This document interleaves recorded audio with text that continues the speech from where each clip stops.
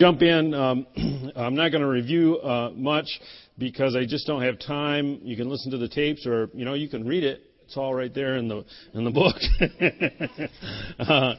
You don't have a copy, we give them away in the foyer. So let's just pray once more and invite Holy Spirit, help me communicate the message in a clear and effective way. Father, we submit ourselves to your word in Jesus' name. Amen. All right. The big theme of this portion, I'm going to be looking at Galatians chapter 4, 8 through 5, 12, kind of a big chunk, and kind of delving into it. The big theme of this section is bondage versus freedom, slavery versus freedom.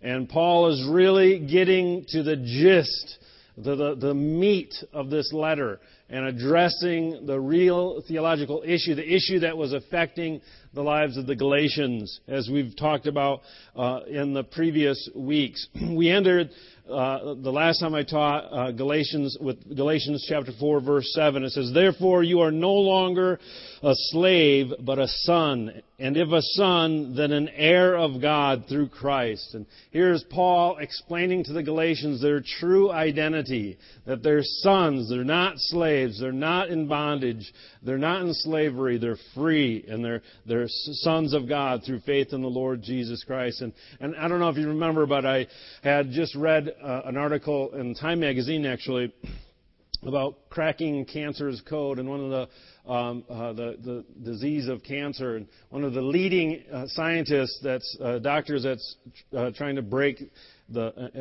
find a cure for cancer, was quoted saying that the distinguishing cardinal feature of a cancer cell is that it's lost the identity it was born with.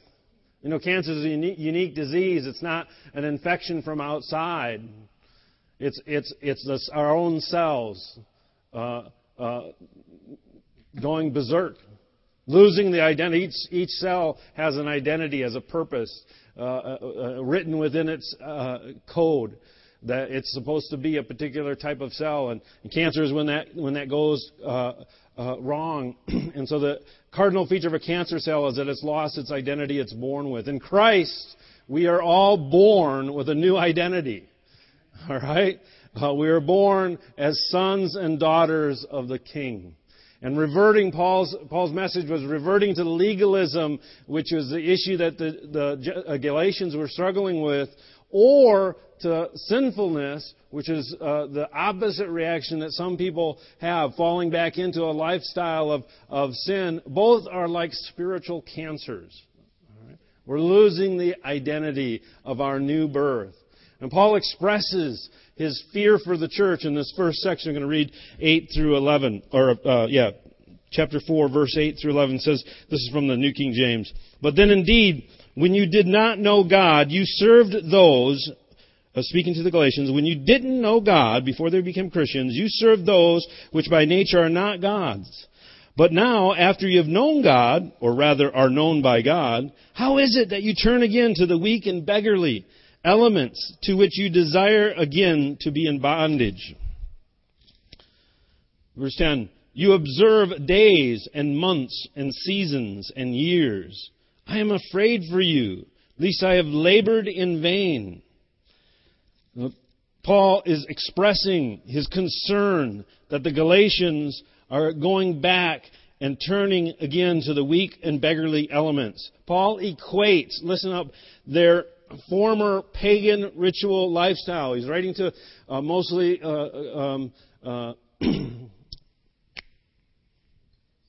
Gentile church. Since I've been on vacation, I got to get back into preacher mode. He's writing to mostly the converts who are mostly out of a pagan lifestyle. And he actually compares, he says, if you saw it there, it says, "When you did not know God, you served those things which are by nature not God's. But now you're turning back to those very same things." They were not turning back to paganism. They were turning back to Judaism. And he's saying that's the same error. How would you turn back to a lesser thing? Okay, to turning back to whether it be the pagan ritualism or Hebrew ritualism, and he specifically mentions adapting the Hebrew calendar of festivals and respecting that. So there's only two specifics in the whole book that I could find. Really, he points out, and that's the two specifics were circumcision and the Hebrew calendar. And that those are the two things that the Judaizers, the people who came and preached that as Christians we must follow the Judaic system. And the first two things they demanded were circumcision, because without circumcision you could not be a member of the Jewish faith, and then adopting the Jewish calendar. And Paul says that's equal to going back to a pagan ritual lifestyle. It's a weak and beggarly. It doesn't have power to change people's lives, and he confronts them pretty radically. And you know what? You can take out the reference to Judaism here. All right? You can take the whole argument and understand the book of Galatians, the message of Galatians. You can actually use the same Galatians and take out Judaism and put in any other ism. Okay? Because any other ism, any other belief system, any other, what did I say? Beliefism. There you go. Is substandard to what we're called in Christ. Okay. What's that? Yeah, that's how they talk up in the UP. Hey? So one thing, there's two mistakes. We get overly negative about the Judaic faith. And listen, the law was given to preserve the promise. There's a purpose. Paul doesn't diminish the law in any way. But we have to understand that we're called to something far greater. Incomparable, it says in other places in the New Testament, that life in Christ was incomparable even to what was given to the old, to those under the old covenant. We'll get into that in a minute. Paul's not addressing moral behavior or the rightness of the morality displayed in the Mosaic Law, or what we call the Old Testament. He's not talking about moral behavior. He's not talking about whether the Old Testament laws are right. He's very clear. They are right. All right. He's talking about identity. Okay. The issue is our identity, how one becomes and remains Christ-like, becomes that new creation in Christ. The next whole chapter of this book deals with moral behavior. But in order to understand Christian moral behavior and the imperatives to live a Christ-like life morally, we have to understand the motivation. We have to understand where the power to live differently comes from. And it's not from what the Galatians had been deceived into thinking, that it was some outward adherence to a religious system. It's something radically different. It's something tremendously more powerful. Paul's fear was not that the Galatians had adopted a higher moral standard and becoming legalistic. His fear was that they had reversed course and actually settled for something that was a much lower standard. A standard of works, of outward modification rather than inward new creation. All right? This is what it's all about. We're new creations in Christ. And so he expresses that he's afraid. And listen, some people actually have gotten angry at me. Can you believe that? Really? I'm always surprised by it. I'm always like, no, really, I am. Like, people get angry, or, sometimes they don't get outwardly angry. They just leave. They just avoid me, or they pout, or they complain. This is why I was saying this. I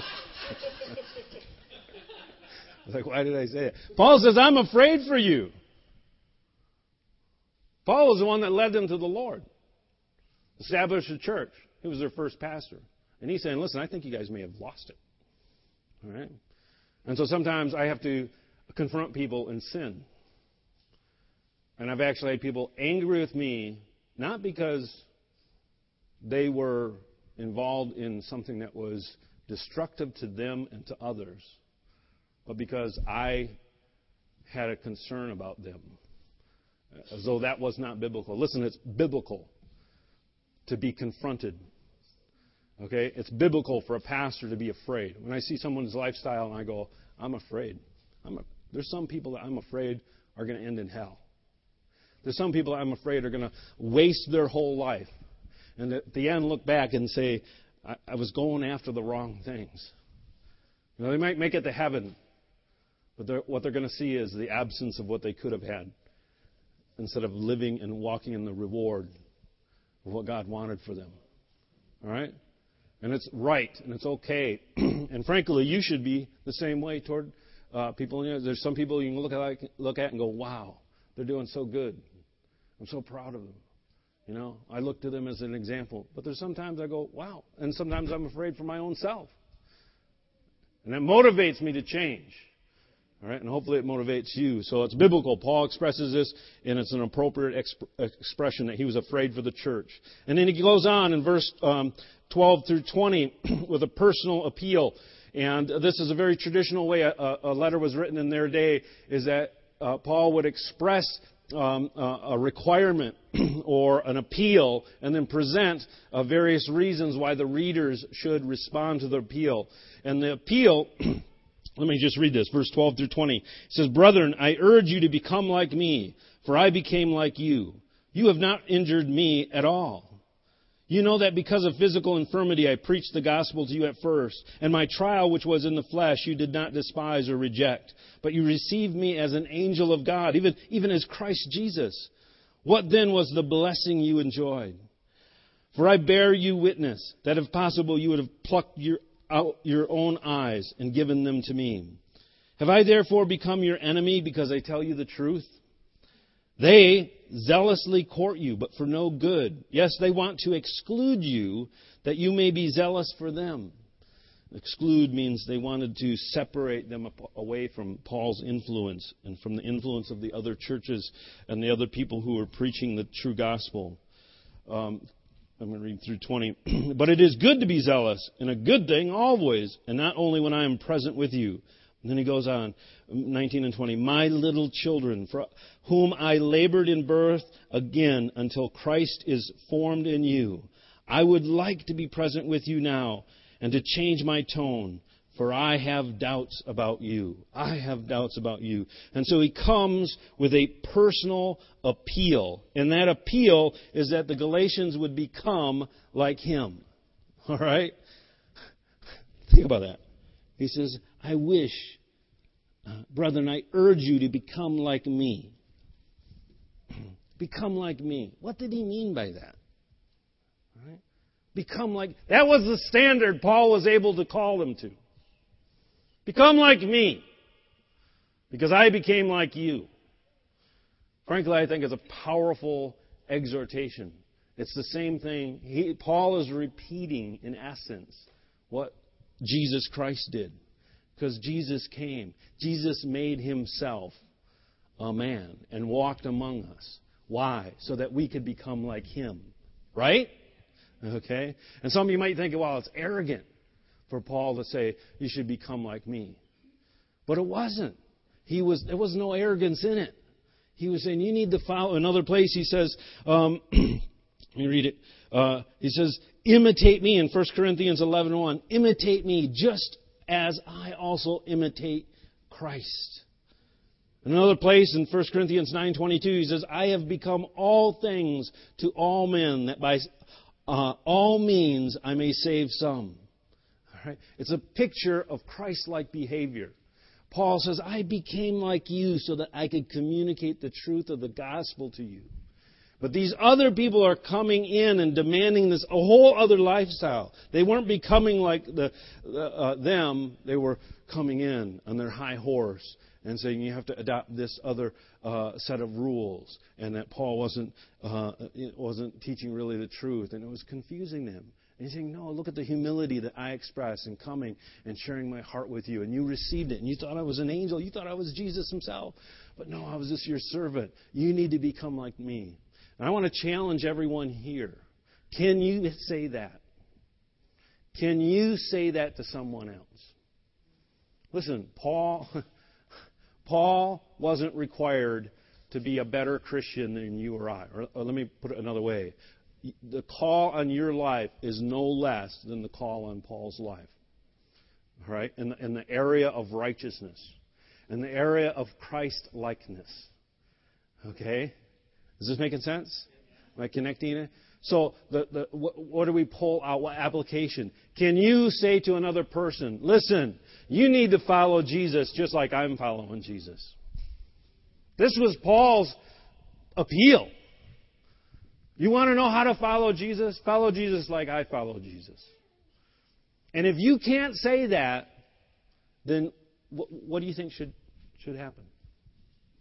Excuse me? You said it. Say it out loud. Change. Listen, I stand before you and I say, follow Christ like me. I'm serious. Ask my wife. Come on. I challenge you. If you can't stand before others and say, follow me as I follow Christ, then you're not following Christ. You need to be evangelized. Yeah, and I'm doing it. If there's something in your life that prevents you from saying that, repent. You've lost your course. I have doubts for you. I fear for you. Change. Put off that weak and beggarly thing and take on Christ. You've lost your identity. You've forgotten who you are, who you've called to be. It's not pride. I follow Christ on my knees. Sometimes I don't get that high. All right? There's no pride in following Christ. Because the first thing He says is lay down your life. All right? Just like He laid down His life. So I exhort you, follow, be able to make that exhortation. That's evangelism, really. That's living a Christ like life. Paul reminds them how eagerly they had received Him.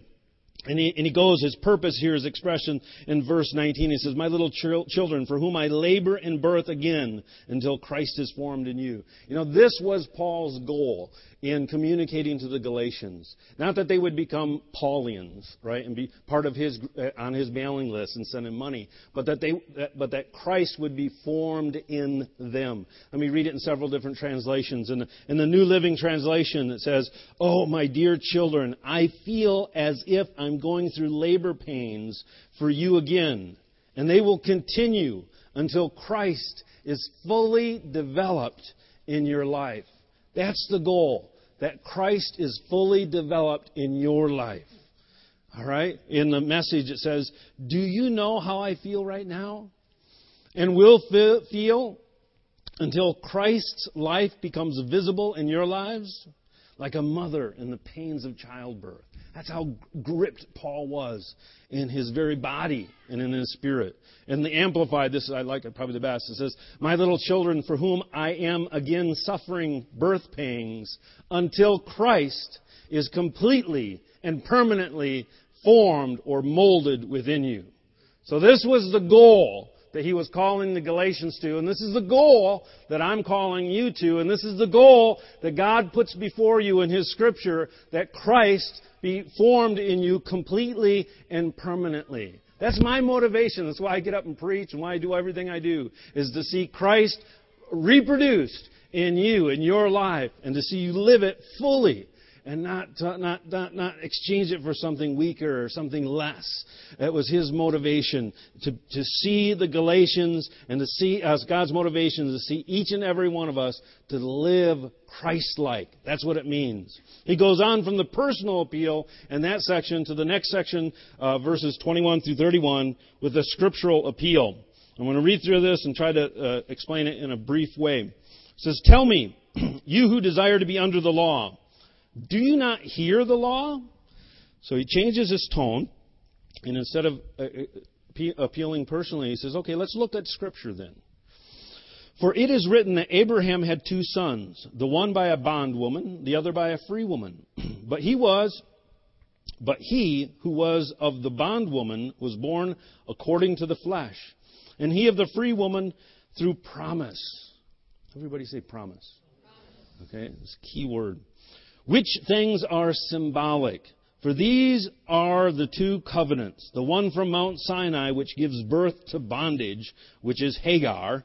For this Hagar is Mount Sinai in Arabia, and corresponds to Jerusalem, which now is, and is in bondage with her children. But the Jerusalem above is free, which is the mother of us all. For it is written, Rejoice, O barren, you who do not bear. Break forth and shout, you who are not in labor. For the desolate has many more children than she who has a husband. It continues, verse 28. Now we, brethren, as Isaac was, are children of promise. But as he who was born according to the flesh then persecuted him who was born according to the Spirit, even so it is now. Nevertheless, what does Scripture say? Cast out the bondwoman and her son, for the son of the bondwoman shall not be heir with the son of the free woman. So then, brethren, we are not children of the bondwoman, but of the free. What's the primary theme of this section? Bondage versus freedom, okay? Whether we're born into slavery or born as sons and daughters of the promise and free. And he compares Abraham's descendants and his 2 sons, Ishmael and Isaac. This is one was born of a slave, Hagar, and you can read the story. And the other was born of a promise. It was a fulfillment of God's promise, and that was Isaac. And he said that symbolically illustrates the 2 covenants. Now, there's a little bit of difficulty here theologically, because the people who were preaching to the Gentiles were probably using this very same story to convince them that they needed to be circumcised. Because all descendants, true descendants of Abraham, had to be circumcised. And for a Gentile to become a descendant, to be included in the people of God, they had to practice this outward circumcision. And so Paul appeals to the very same passage that most likely the deceivers, the false teachers were using to say, no, you're looking at it the wrong way. What was at issue was not the Mosaic law, but promise versus fleshly fulfillment. Okay? And he compares, he says, this is a legitimate way to understand Scripture. It doesn't remove all of the other ways that we interpret Scripture, but Paul uses this to illustrate a biblical truth. That one, the firstborn of Abraham, was the one that was born into bondage because he was born of the flesh. The second was Isaac, and he was promised.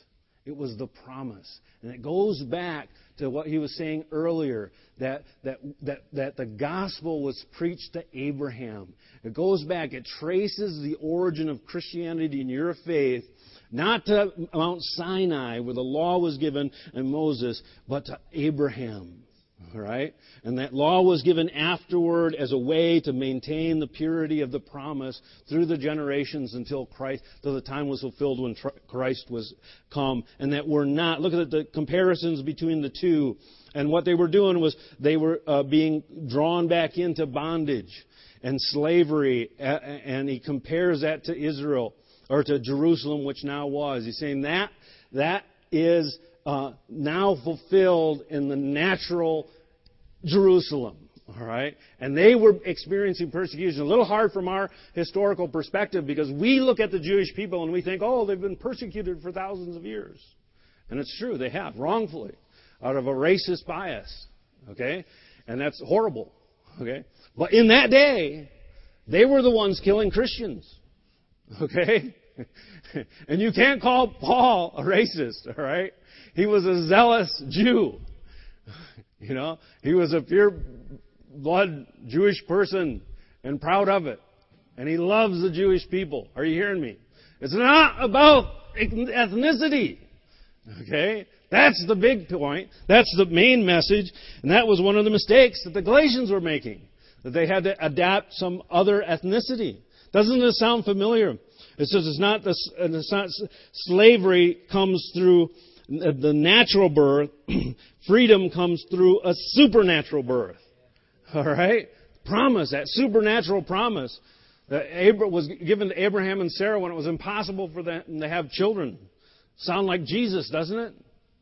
Jesus said in chapter 3 of John, it says, "Most assuredly I say to you, unless one is born again, he cannot see the kingdom." Nicodemus, a Jewish scholar, said, "How can a man be born when he's old? Can he enter a second time into his mother's womb and be born?" And Jesus said, "Most assuredly I say to you, unless one is born of water and of the Spirit, he cannot enter the kingdom of God. That which is born of the flesh is flesh, and that which is born of the Spirit is spirit."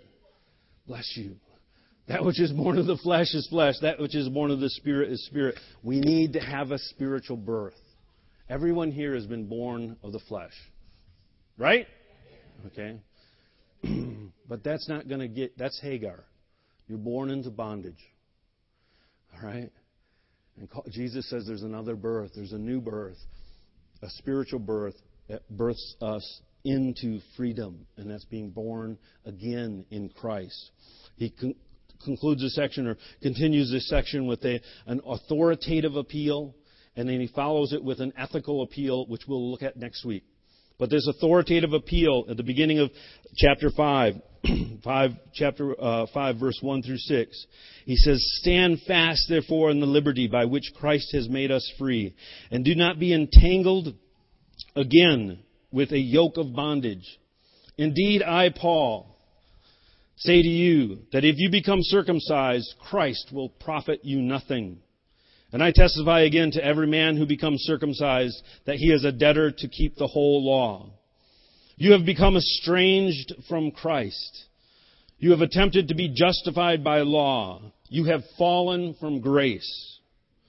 For we, through the Spirit, eagerly wait for the hope of the righteousness by faith. For in Christ Jesus neither circumcision nor uncircumcision avails anything, but faith working through love." Paul's appeal is based on who he is. All right. First of all, I just want to say, a lot of us guys have been circumcised. Right? All right. How many know what circumcision is? Anybody here not know what circumcision is? You're lying. I know there's got to be someone here who's going, I know, I've heard that word. I never. Ask your doctor. Again, if you want. Yeah, it's the natural cutting off of the foreskin. And we do it in our culture. I have no idea why. It's because we were brought up in a tradition that thought there was some validity to it. Okay? Now, you can talk to doctors, and if you have a medical reason to do it, that's fine. But there's no medical reason given in the Bible. Okay? The Bible required it not for a medical reason. And so if you come up with a medical reason, that's fine. I can give you 10 other people that have medical reasons why it's not good. But we're not talking about the medical issue here. All right? We're not talking about whether or not your parents decided to have you circumcised because their parents had them circumcised, and that's why most people have it, because, well, I think it's okay. I think everybody else does it. Okay? We're talking about requiring adherence to religious ritualism that was no longer necessary or required, was no longer a means to be included in God's people. All right? And that's what we're talking about. Let me read what a commentary says. All of these major themes of slavery, freedom, and the liberating work of Christ are now summed up in the ringing affirmation of chapter 5, verse 1. From the NIV, it says it this way. "It is for freedom that Christ has set us free." This indicative, now this gets a little thick here, but this indicative is followed by an imperative. Stand firm then. This may sound like a dull lesson in grammar, but it's actually central to Pauline ethics. We must do, the imperative, is always based on what God has already done, the indicative. Or to put it another way, what God has done gives us the opportunity and power to do what we must do. This indicative imperative structure is seen here in verse 1 and also later in verse 13 and 25. It provides the structure for the whole chapter and really just an understanding of how God works. God's done it, and because God's done it, we can do it. And we're called to do it. We're to be free because the Son has made us free. And any returning to anything else is rejecting Christ. And whether you return to legalism, even if that legalism has a Christian tone to it rather than a Jewish tone, or a nationalistic tone, or a political tone, any ism that replaces your life and freedom that you get through faith in Jesus Christ has the same results. It means that Christ will do you no good. It means that you'll be estranged from Christ, separated. It means that you're fallen from grace. And instead, what we're called to is that love would fulfill the law. It says, for in Christ Jesus neither circumcision nor uncircumcision avails anything, doesn't produce anything. But what does produce? Faith working in love. That's what changes lives. That's what transforms cultures. All right? Faith working in love. Faith being expressed. Faith being displayed. Christ being formed completely and permanently and visibly in your life through faith. That's what makes a difference. And that's what we're called to. And he repeats this throughout many other places in the New Testament. Well, I'm out of time. We'll continue to look. In the next section that we look at, we kind of delve into how this is lived out in a practical way. And Paul changes, and after this whole conversation about our inward identity being formed as Christ, being born again in relationship with Christ, is then reflected in our outward behavior. And so next week we'll delve into the fruits of our belief system and how they represent what's really going on in our heart. Give him a hand. Isn't it good to have Cameron back?